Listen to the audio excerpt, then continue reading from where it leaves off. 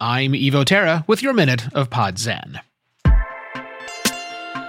Starting a podcast is easy, but becoming better by following self-serve, learn-at-your-own-pace materials will only get you so far.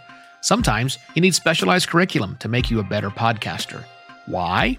Because the journey to become a better podcaster is 1,000 or more different paths, each winding in, out, and around the others.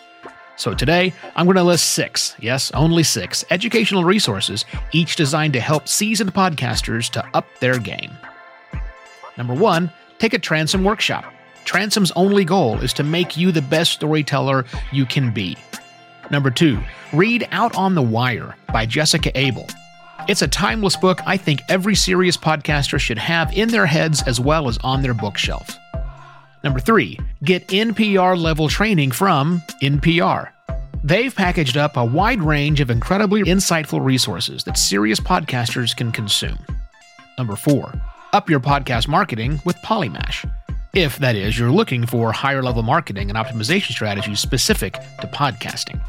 Number 5, get better with other podcasters in the Podcast Academy. There's a shift in focus with the TPA this year to small mentorship groups consisting of several seasoned podcasters. It's great. And number 6, get specialized audio training from the Podcast Audio Lab.